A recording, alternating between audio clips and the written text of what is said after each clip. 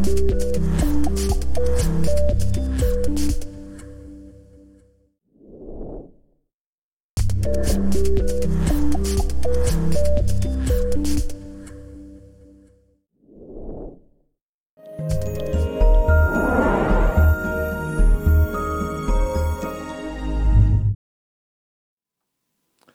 is your Message Minute with Pastor Chris Byers of St. John's Lutheran Church in beautiful Gillett, Wisconsin for March 31st, 2022, Thursday of Lent 4.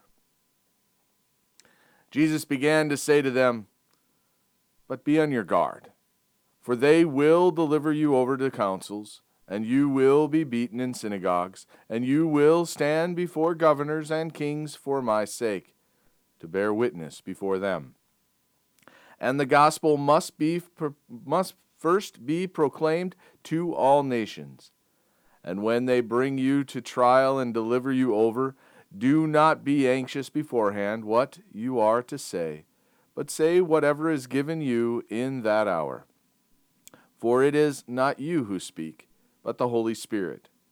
And brother will deliver brother over to death, and the father his child, and children will rise against parents and have them put to death, and you will be hated by all for my name's sake. But the one who endures to the end will be saved." Mark 13, verses 9 through 13. We will face persecution. This is true. But we must not be afraid and continue to proclaim the gospel.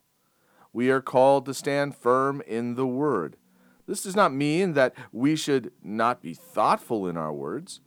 The calling placed upon us by Christ is that we proclaim the gospel of Jesus Christ to all who will hear. We should be focused upon it in our daily living and our work, that we share the gospel often with all who will hear. Our Lord's words and promises are meant to flow from our lips and guide our actions.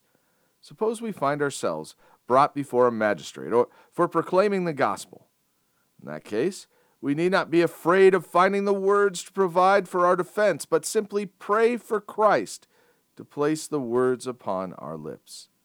We walk in the knowledge that we will never be left on our own, because our God walks with us.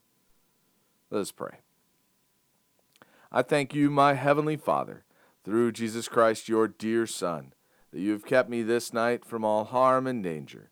And I ask you to protect me this day also from sin and every evil, that in all I do today I may please you. For into your hands I commend myself, my body and soul, and all that is mine. Let your holy angel watch over me, that the wicked foe have no power over me. Amen.